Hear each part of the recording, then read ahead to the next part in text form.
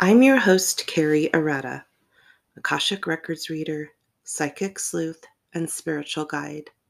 And this is The Infinite Dance, the Akashic podcast. Happy snowy Tuesday to you all, or this is the day I'm at least recording this intro and outro. I actually recorded the 13th episode on the 13th. So yesterday, I did my interview with a special guest that I'll have for you here in just a moment. I did want to send out some extra healing thoughts, prayers of ease to everybody. I know last week I had a really tough time emotionally and even had a panic attack. It was just one thing after the other. And I think when things happen like that and heighten, old triggers come in and, how we deal with one thing after another, right? A snowball effect.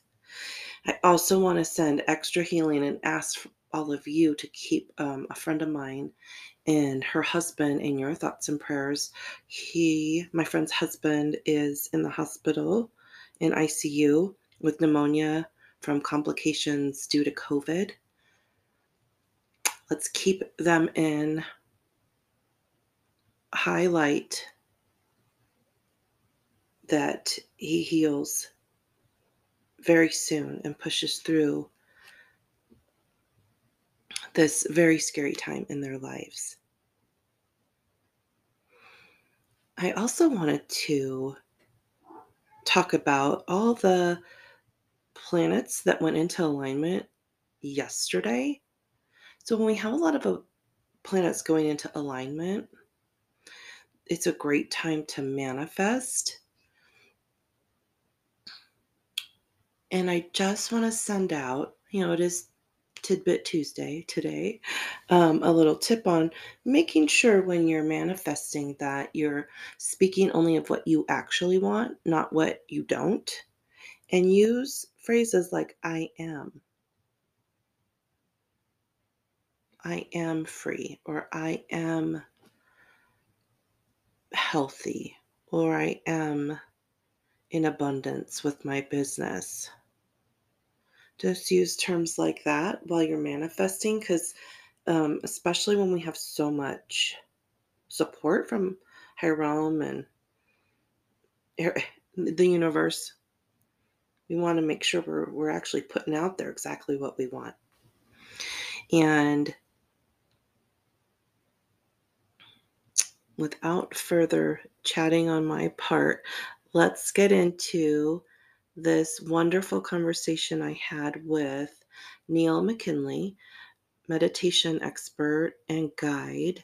He has been studying meditation for 40 years, and I really, really enjoyed his insights on all things getting still. Enjoy. All right, so today I have Neil McKinlay joining us talking about one of my favorite things, meditation. Welcome, Neil. I'm so glad you're here. Thanks very much, Carrie. It's great to be here.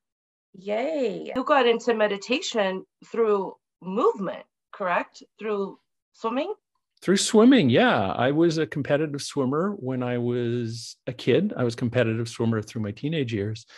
And we were away at a swim meet in Vancouver.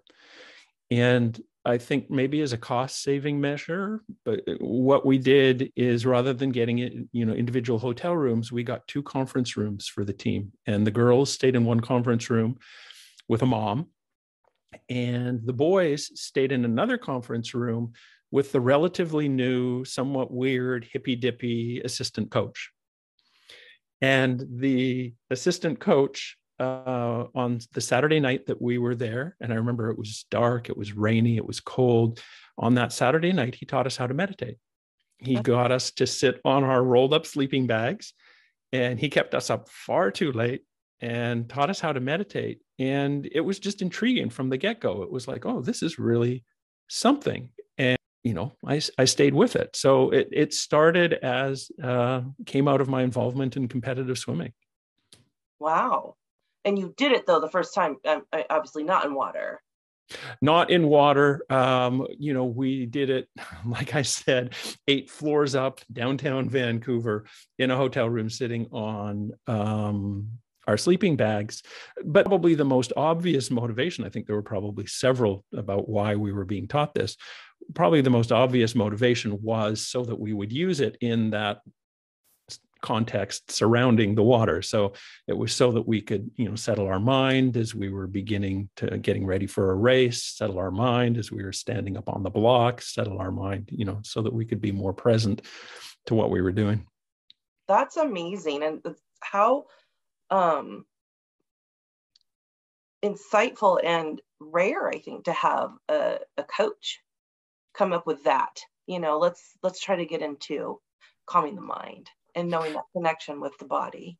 Yeah, it was really actually quite an interesting time. This was the assistant coach I'm speaking to. There was a head coach as well, and they were both very interested in and open to the mind aspect of what we were doing. And it wasn't necessarily revolutionary, but it was somewhat rare at the time. This was the late 1970s, the early 1980s. And we were doing relaxation protocols. We were in meditation was introduced.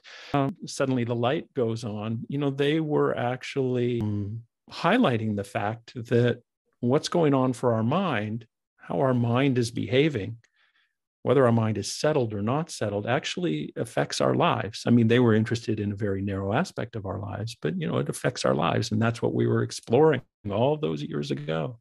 So cool. And I mean, a sidebar, I could have used that because I've been a performer my whole life. And I think the thing that scared me the most out of all of my performing or all my activities was being on the starting block and hearing that gun go off. I'd be in the dressing or the locker rooms pounding Pepto because I was in, like, my stomach was in such knots, so having that mindfulness of a coach saying, hey, let's calm your mind, let's get focused, that's just so way cool.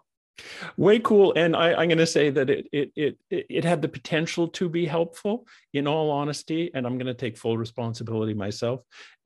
I wasn't very good at it at the time. Not that I'm very good at it now, but I think I'm a little bit more familiar after 40 years of engaging this work, a little bit more familiar with my mind and with what my mind's up to, and with the practice of actually coming back. At the time, like you, I tended to be just overwhelmed as soon as I stood on the block. Yeah. Ah. So potentially helpful, and maybe not so much in the short term, but in the long term, it's had a huge effect on my life. Right. That's where it started. And speaking of that, like, am I good at it? Am I doing it?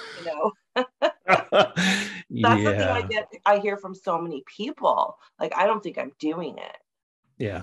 And I'm like, if you sat down or laid down on whatever you're doing and you're just stopping, I feel like you've arrived. Yeah. I mean, I think it maybe, like so many things, meditation, again, I'll just stay personal. I make it more complicated than it needs to be. And as a result, when I look at what's going on in my meditative experience, I judge it poorly. I judge myself poorly. Like, am I doing it? Probably not. Okay, I'm bad at this. Like, I'm bad at so many things. But all meditation involves, as you just pointed out, is connecting with our immediate experience. So if we're nervous right now, because we're early in the interview, so I'm really still nervous. If we're nervous and we come back and we connect with that nervousness, well, yeah, that's meditation. Yeah. It's pretty simple. Reflecting. Connecting. Reflecting on our experience, Yeah.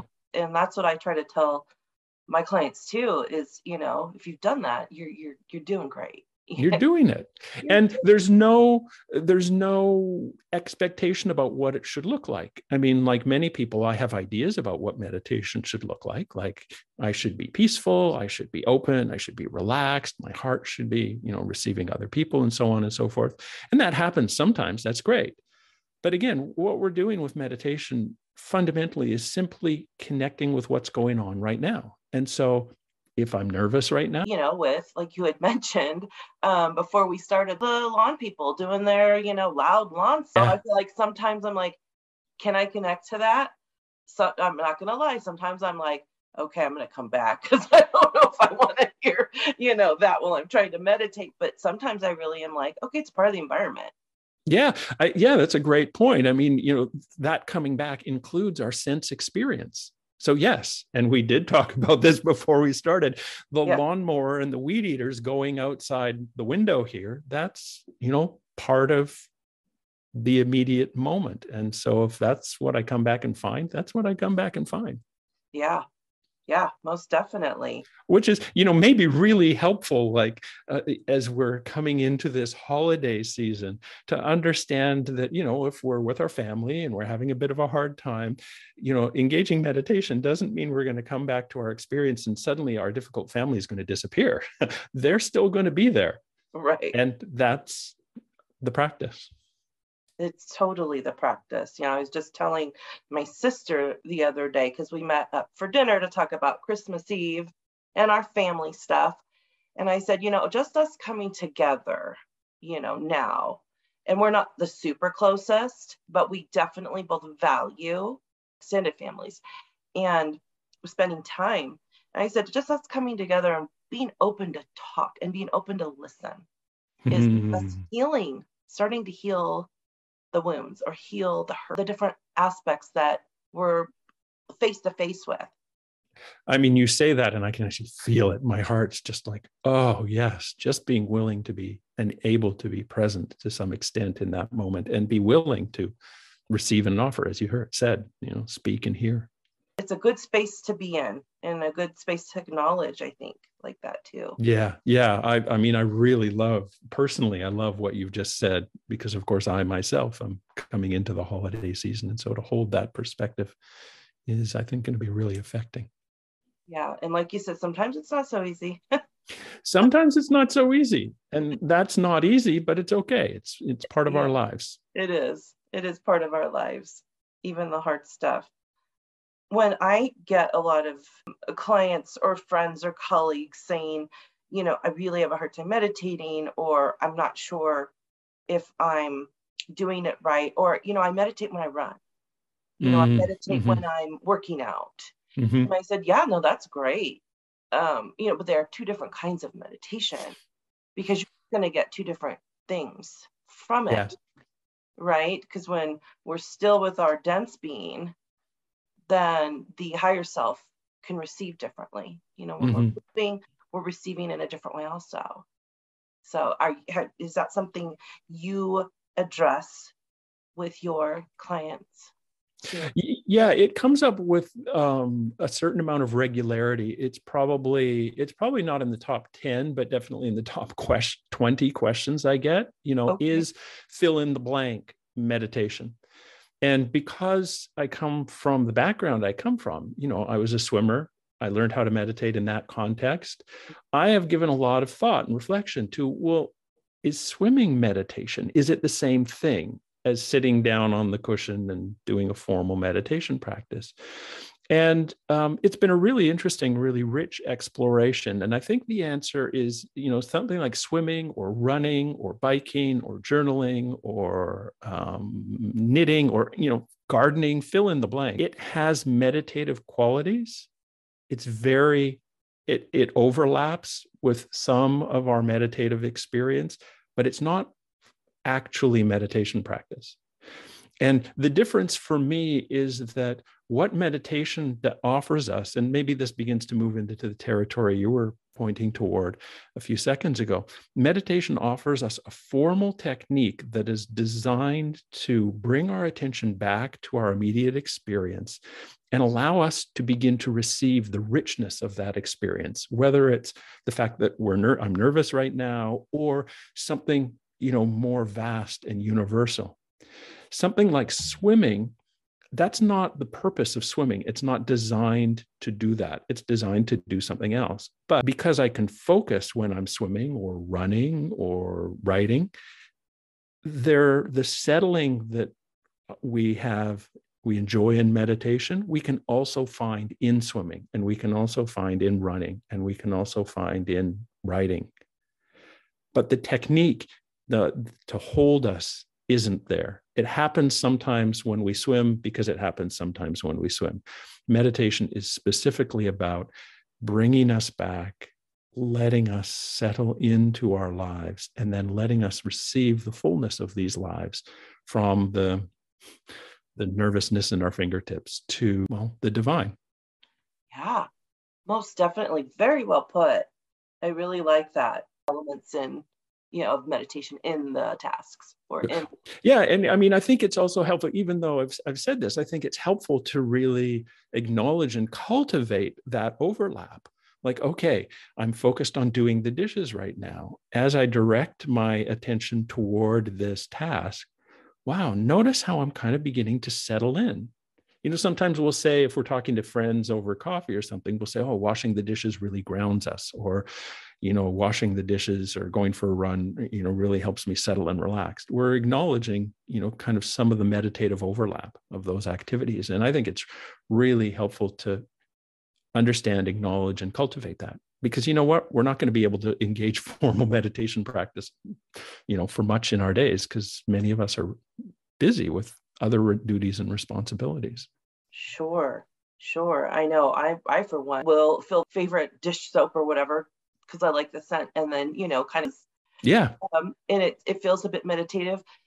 And this could be a little judgy on myself, but then sometimes I feel like I'm also diverting maybe something I do need to sit and work on, right? Yeah. In a more specific way or direct way, which Yeah. meditation allows. Yeah. I mean, meditation, because we have meditation gives us this formal set of instructions for how we're doing what we're doing. It allows a kind of blurry openness at the edges of our awareness that allows, or a porous openness at the edges of our awareness that allows, the more difficult stuff to come in for attention. Whereas, yeah, sometimes if I'm engaging some other activity, I'll actually harden those perforated edges so I don't have to deal with it, which, is appropriate sometimes. But ultimately, these parts of our lives do want and need attention. Oh, definitely. Definitely. And I agree. Whenever we can, squeeze in a bit of meditation, in a day, Yeah. that's great.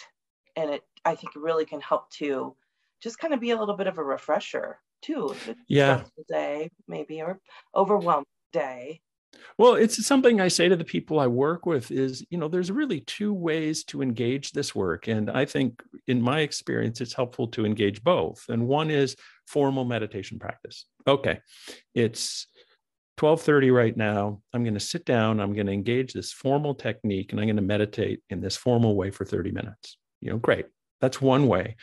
And then the other way is more informally, what the Buddhist nun Pema Chodron calls on the spot practice, which is just coming back to the fact of our life over and over and over again. As we've been saying, okay, I'm washing dishes.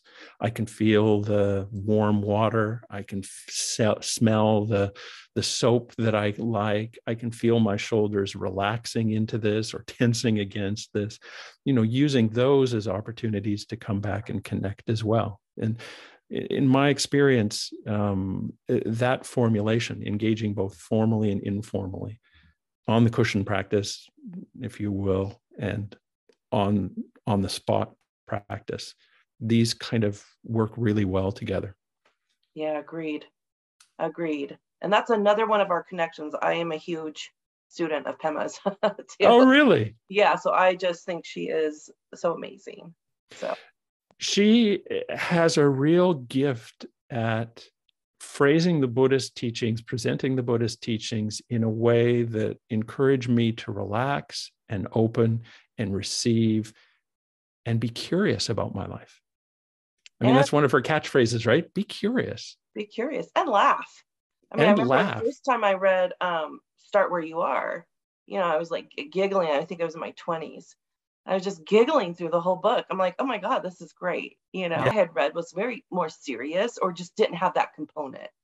No, and one of the things I love about, the laughter I experience when I'm reading, Pema Chodron's teachings, it's not because she's cracked a joke particularly. It's because she's talked about something that happened in her life Mhm. and highlighted, some ridiculous thing that we human beings do over and over and over again. And it's like, oh, I so know that experience. Yeah. And it's not judgmental, it's not critical. It's like, I so know that experience with a smile on my face and a twinkle in my eye.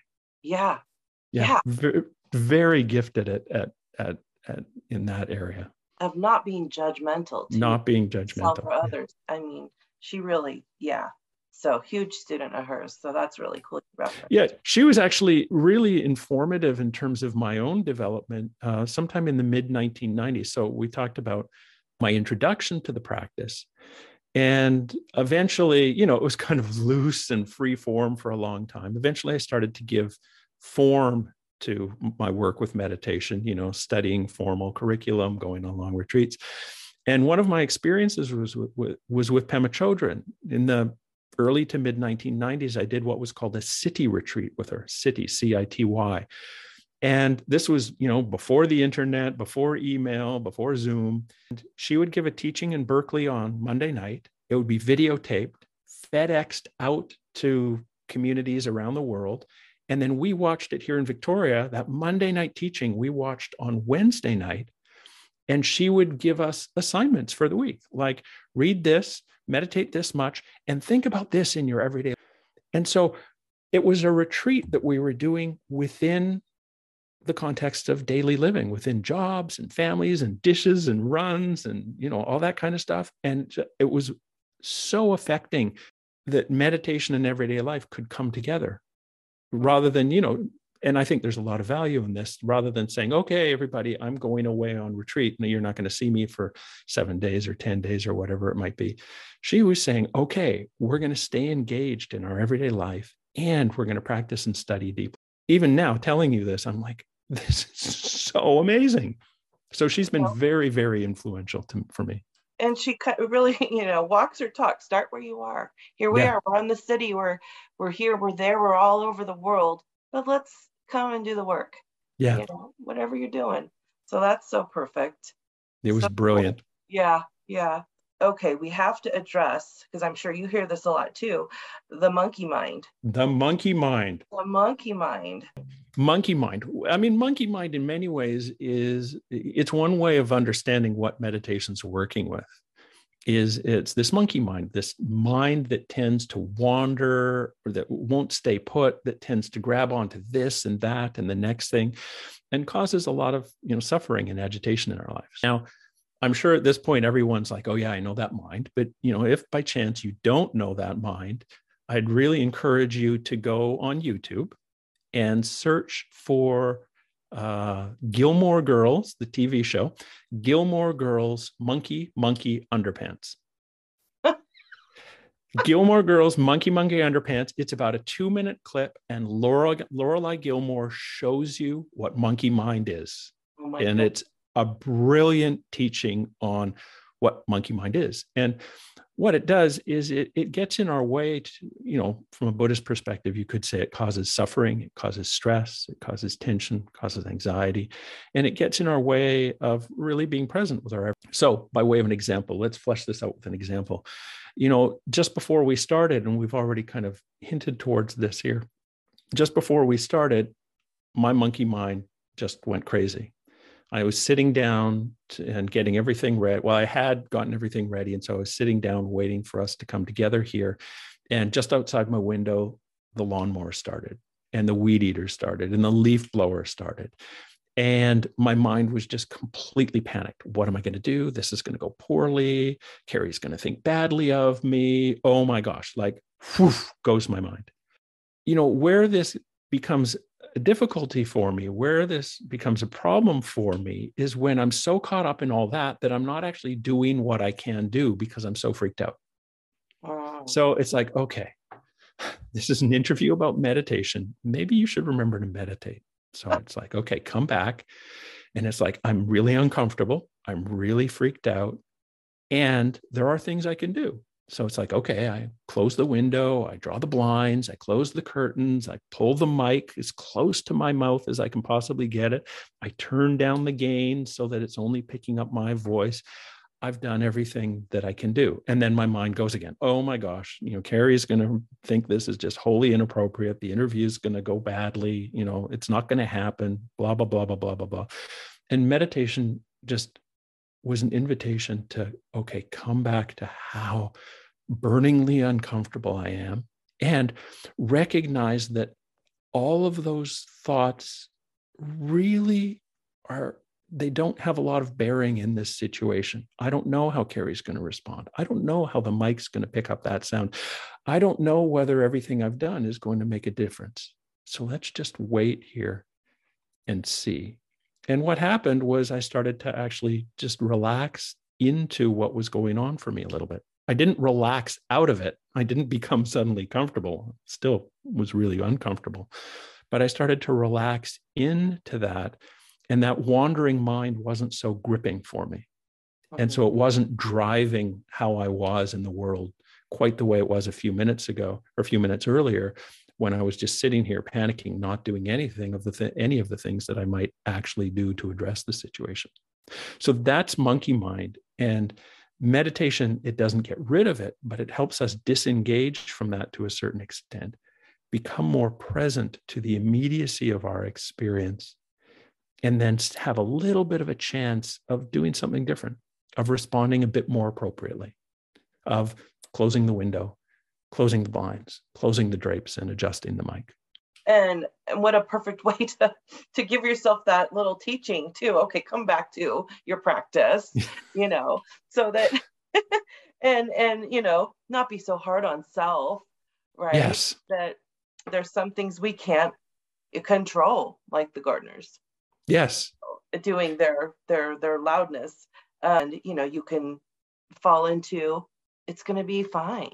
Yep, I've done what I can. The next step is to come on screen with Carrie and see how the situation is, and the situation's been fine. And when I hear people say the monkey mind, and so when I would meditate on my own, or the idea of that, and how it, I can take that and be a little bit more helpful with a client or somebody who's letting me know that, and more identifying it as like a monkey ego. Okay, so where can we start to peel back the layers, blocking, or what's shielding, or what's, doing these things that's keeping us from the work we need to be doing, like the inner work, reflection, or question. I think a lot of times people say, I don't know how to connect to that archangel. I don't know how to connect to that guide. And I'm always like, just start asking questions. Like if you're connecting to your people, you're going to get answers to the questions you need, but you have to ask the questions, because it's just, there's just so much out there. And it seems so basic to maybe this gets back to what we were talking about earlier about how I make meditation more complicated than it needs to be. But it's so basic. There's this Tibetan term for meditation that I love, GOM, G-O-M, and it means to become familiar with. And I love that definition of meditation because it's so practical and it's so earthy and it's so immediate. And I become familiar with my experience. And through that familiarity, through all those many hours of practice, through that familiarity, I recognize exactly the dynamic you're talking about. Okay, I'm caught up in doubt and uncertainty and self-denigration in this work. Like, that's so helpful to see. And it kind of perforates that caught upness and allows something like your instruction. Okay, Neil, just ask a question to get, and then I can. So it's so just becoming familiar with the fact that I'm caught up a lot. It has some power to it. It perforates the caught upness and allows something different, something very often helpful, like Neil. Just ask the question to come through. So then we are doing the work. Right. Well, and when we do get caught up, and this is what I like, sitting in on other friends' meditations, or other colleagues, guided meditations or circles, is that sometimes when we are caught up or we're dealing with a certain issue, we forget the littlest things. The littlest, like ask a question, or right, the little things that help. And receiving, when you're in that receiving space, you get that reminder, to come back to breath, or to come back to being kind to self. That's a really great point. I mean, I'm not sure I've ever actually seen that, but you're exactly right, or made that connection that when I'm caught up, just thinking about my own experience, when I'm caught up, I'm not receptive to those reminders that life is constantly offering.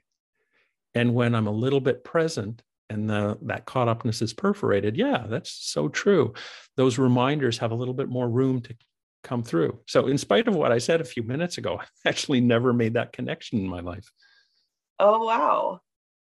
That's so cool. It's just, I've been playing with more, and I've always been a receiver of energy body work and valued that, or teachings.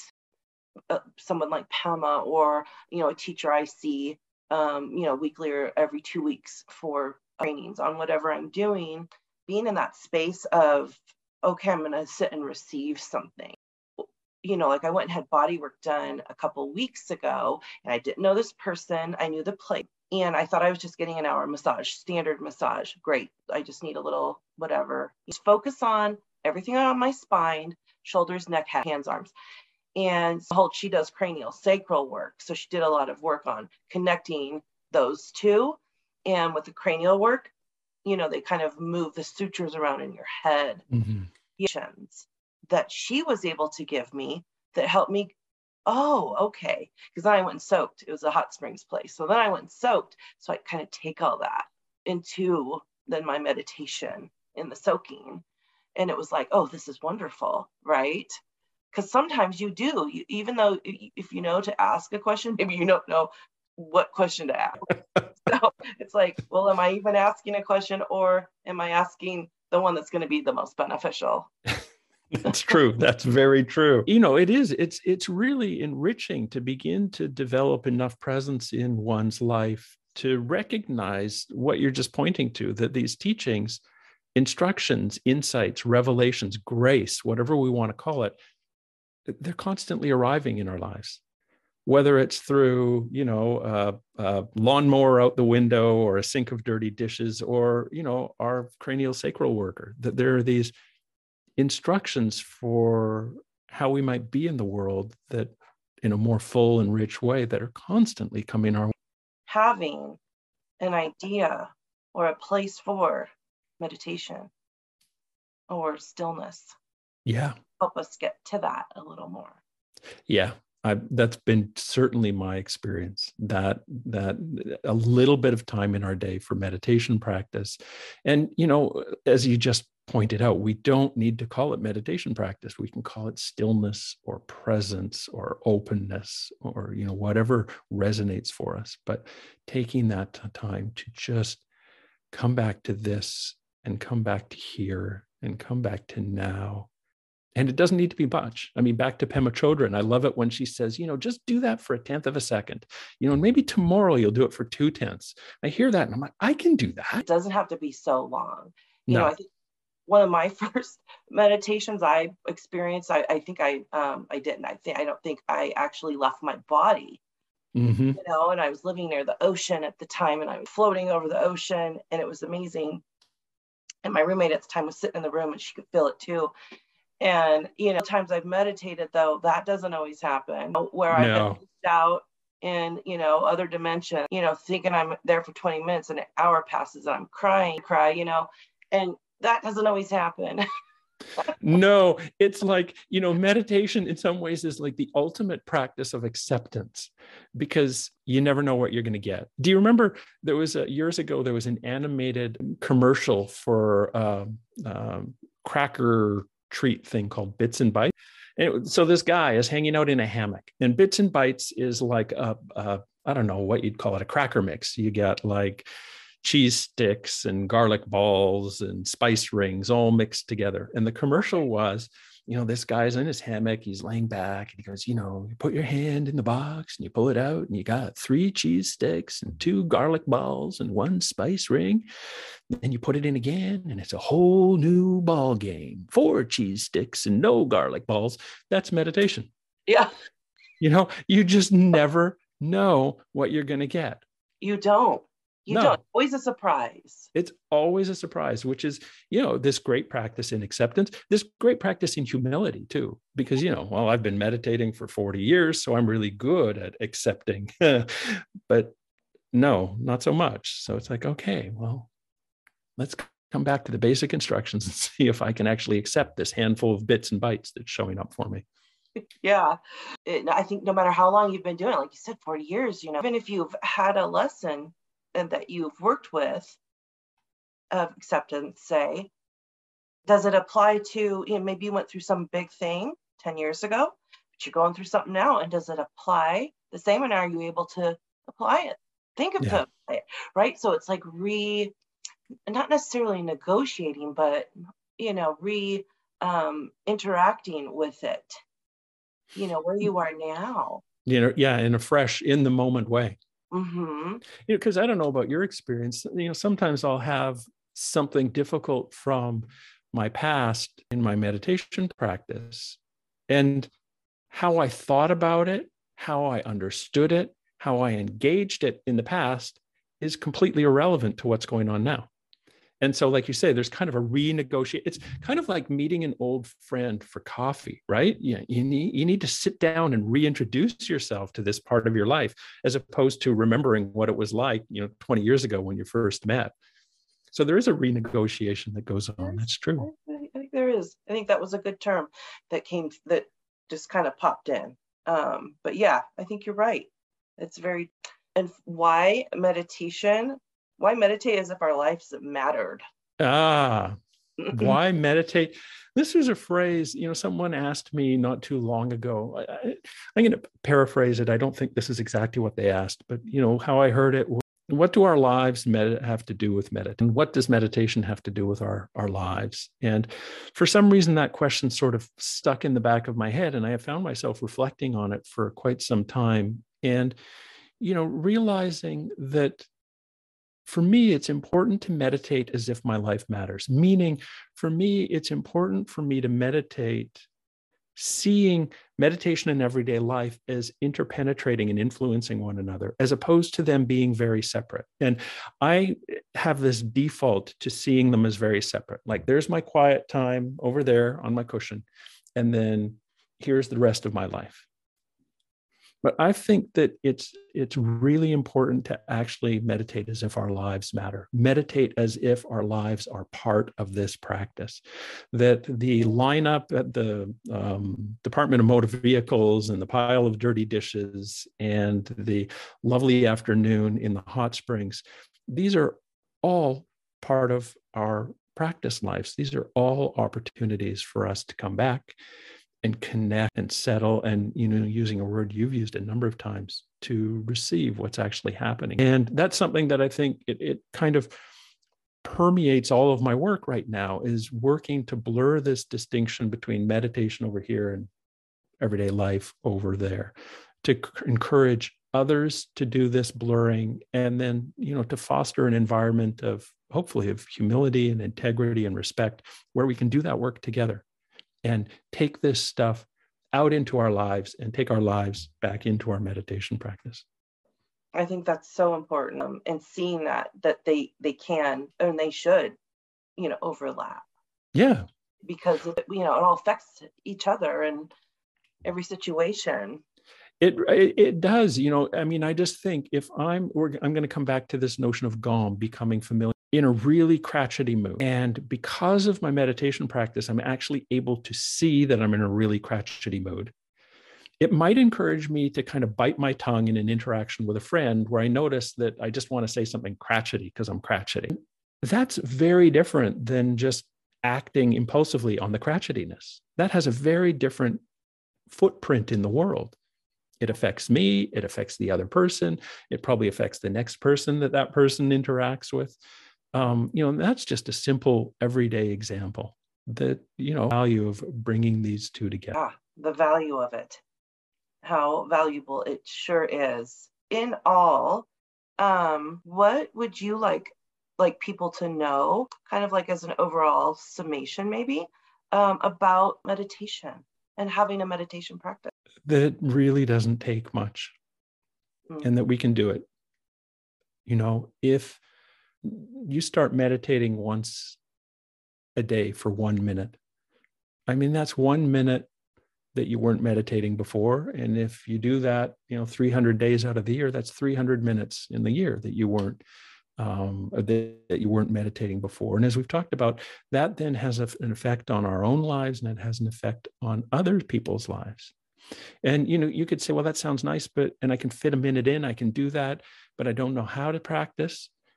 And I don't want to look around for 1 minute resources online. Well, the 1 minute instruction would be to just that wandering attention, that monkey mind attention that we talked about, and just bring it back to your experience of embodiment, your experience of being here, your experience of your body, your senses, the earth underneath. And when your mind wanders, bring it back again. It's as simple as that. So it doesn't take much. It's a really simple practice with profound effects. And we can be kind with ourselves about this. So that's maybe 3 things. We don't need to beat ourselves up because we think we're not so good, or inflate ourselves because we think we're great at this. We can just let it be what it is. Taking a moment, 1 minute, to come back to the sense of body, sense of senses, sense of earth. Just connect and settle. And then let that percolate out and have an effect on our lives. And you kind of brought me there right then and there too. Like, I'm like, all right, are we going into a meditative state? And I Yeah. kept thinking, boy, and you can even have fun, because if you are, feeling the earth under you, mind wanders off, you wander away. Well, how do you wander back? You skip, do you? Are you swimming? And that's another, and to ourselves. And I think that could be another huge discussion, is how do we as a collective get to be so hard on ourselves? Oh, that's a really great question, because Yeah. it seems so true. We're so hard on ourselves and so hard on others. We are, especially for little things or helpful things, like a tool like we have, I believe, meditation or using our breath intentionally are things we have, Yeah. in us.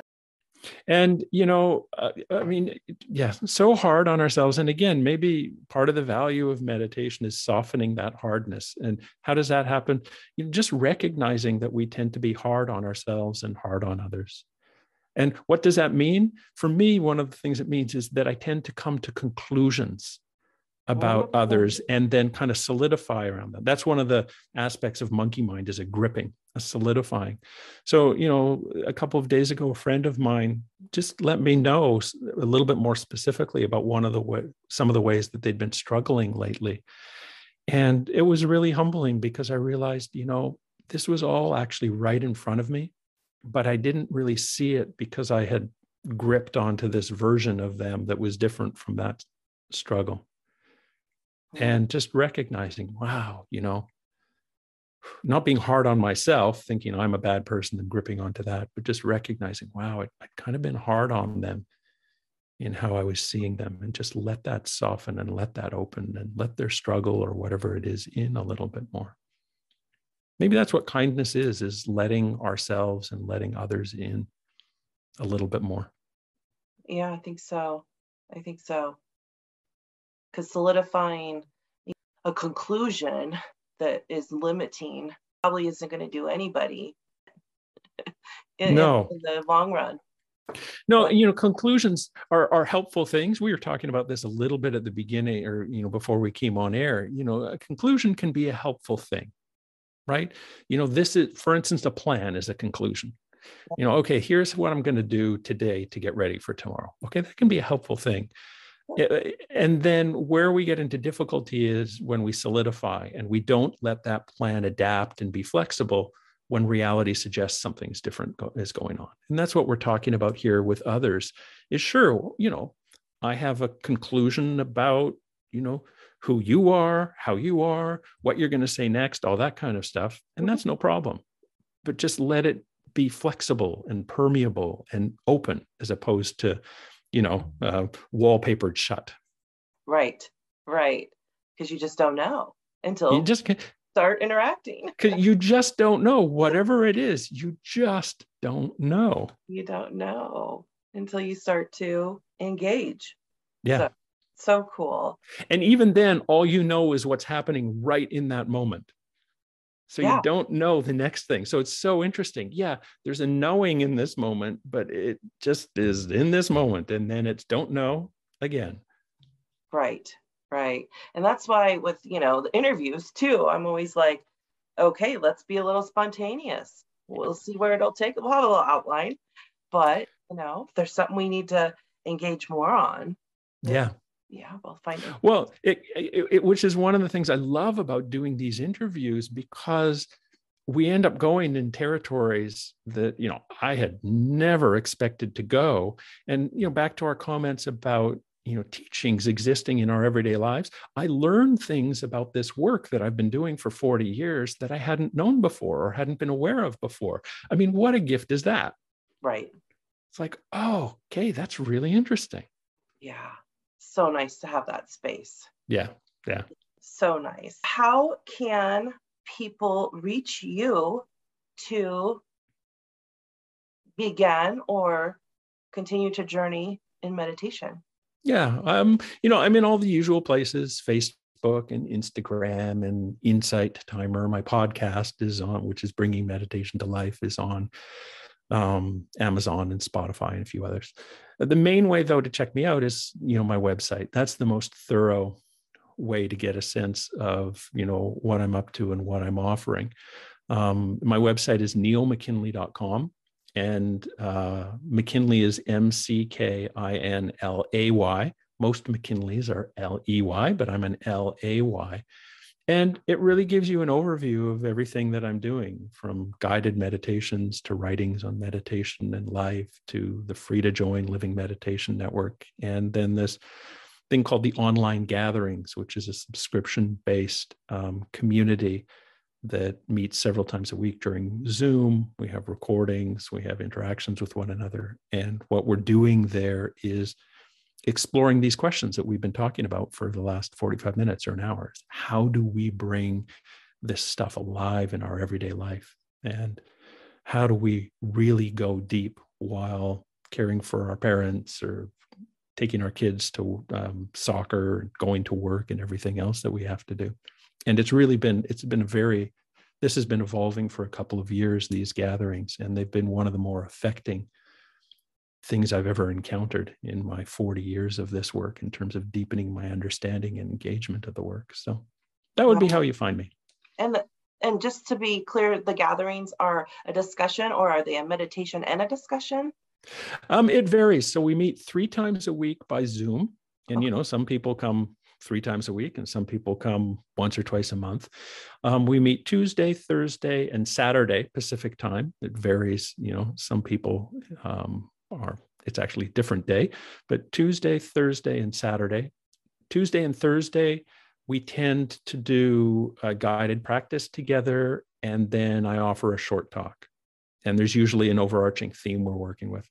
On Saturday, it changes, and we do an open practice, unguided practice together. And then we either break into small groups for discussion, or we have an open floor discussion. So you get both guided and unguided practice, formal talks, and more discussion.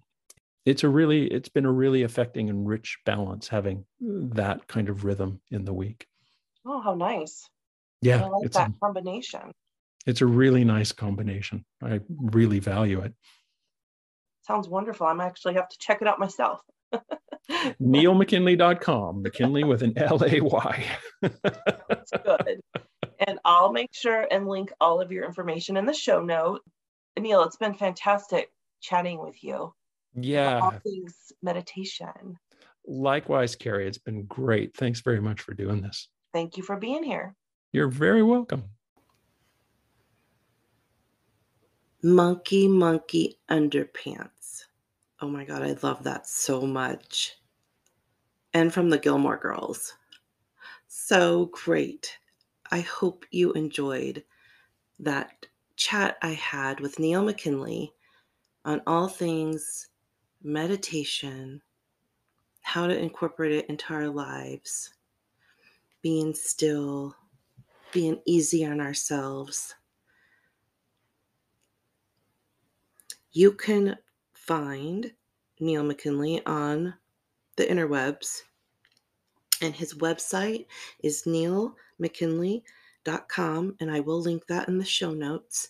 There you can find more resources on how to get involved with meditating with him, and he has a gathering that he hosts 3 times a week, I believe, online, so you can be anywhere. And that sounds like a really wonderful community to be a part of. Um,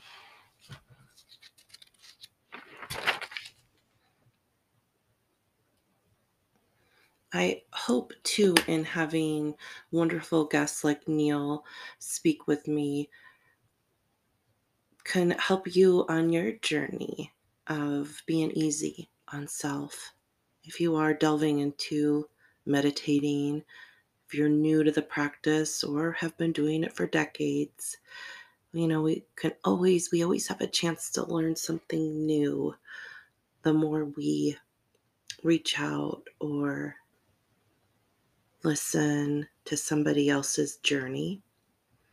And that's really, I really think that's what it's all about. This this life we're maneuvering around and experiencing. So keep continuing to ask all the questions. They're all good, by the way, and continue to ask each other and yourselves, may I have this dance?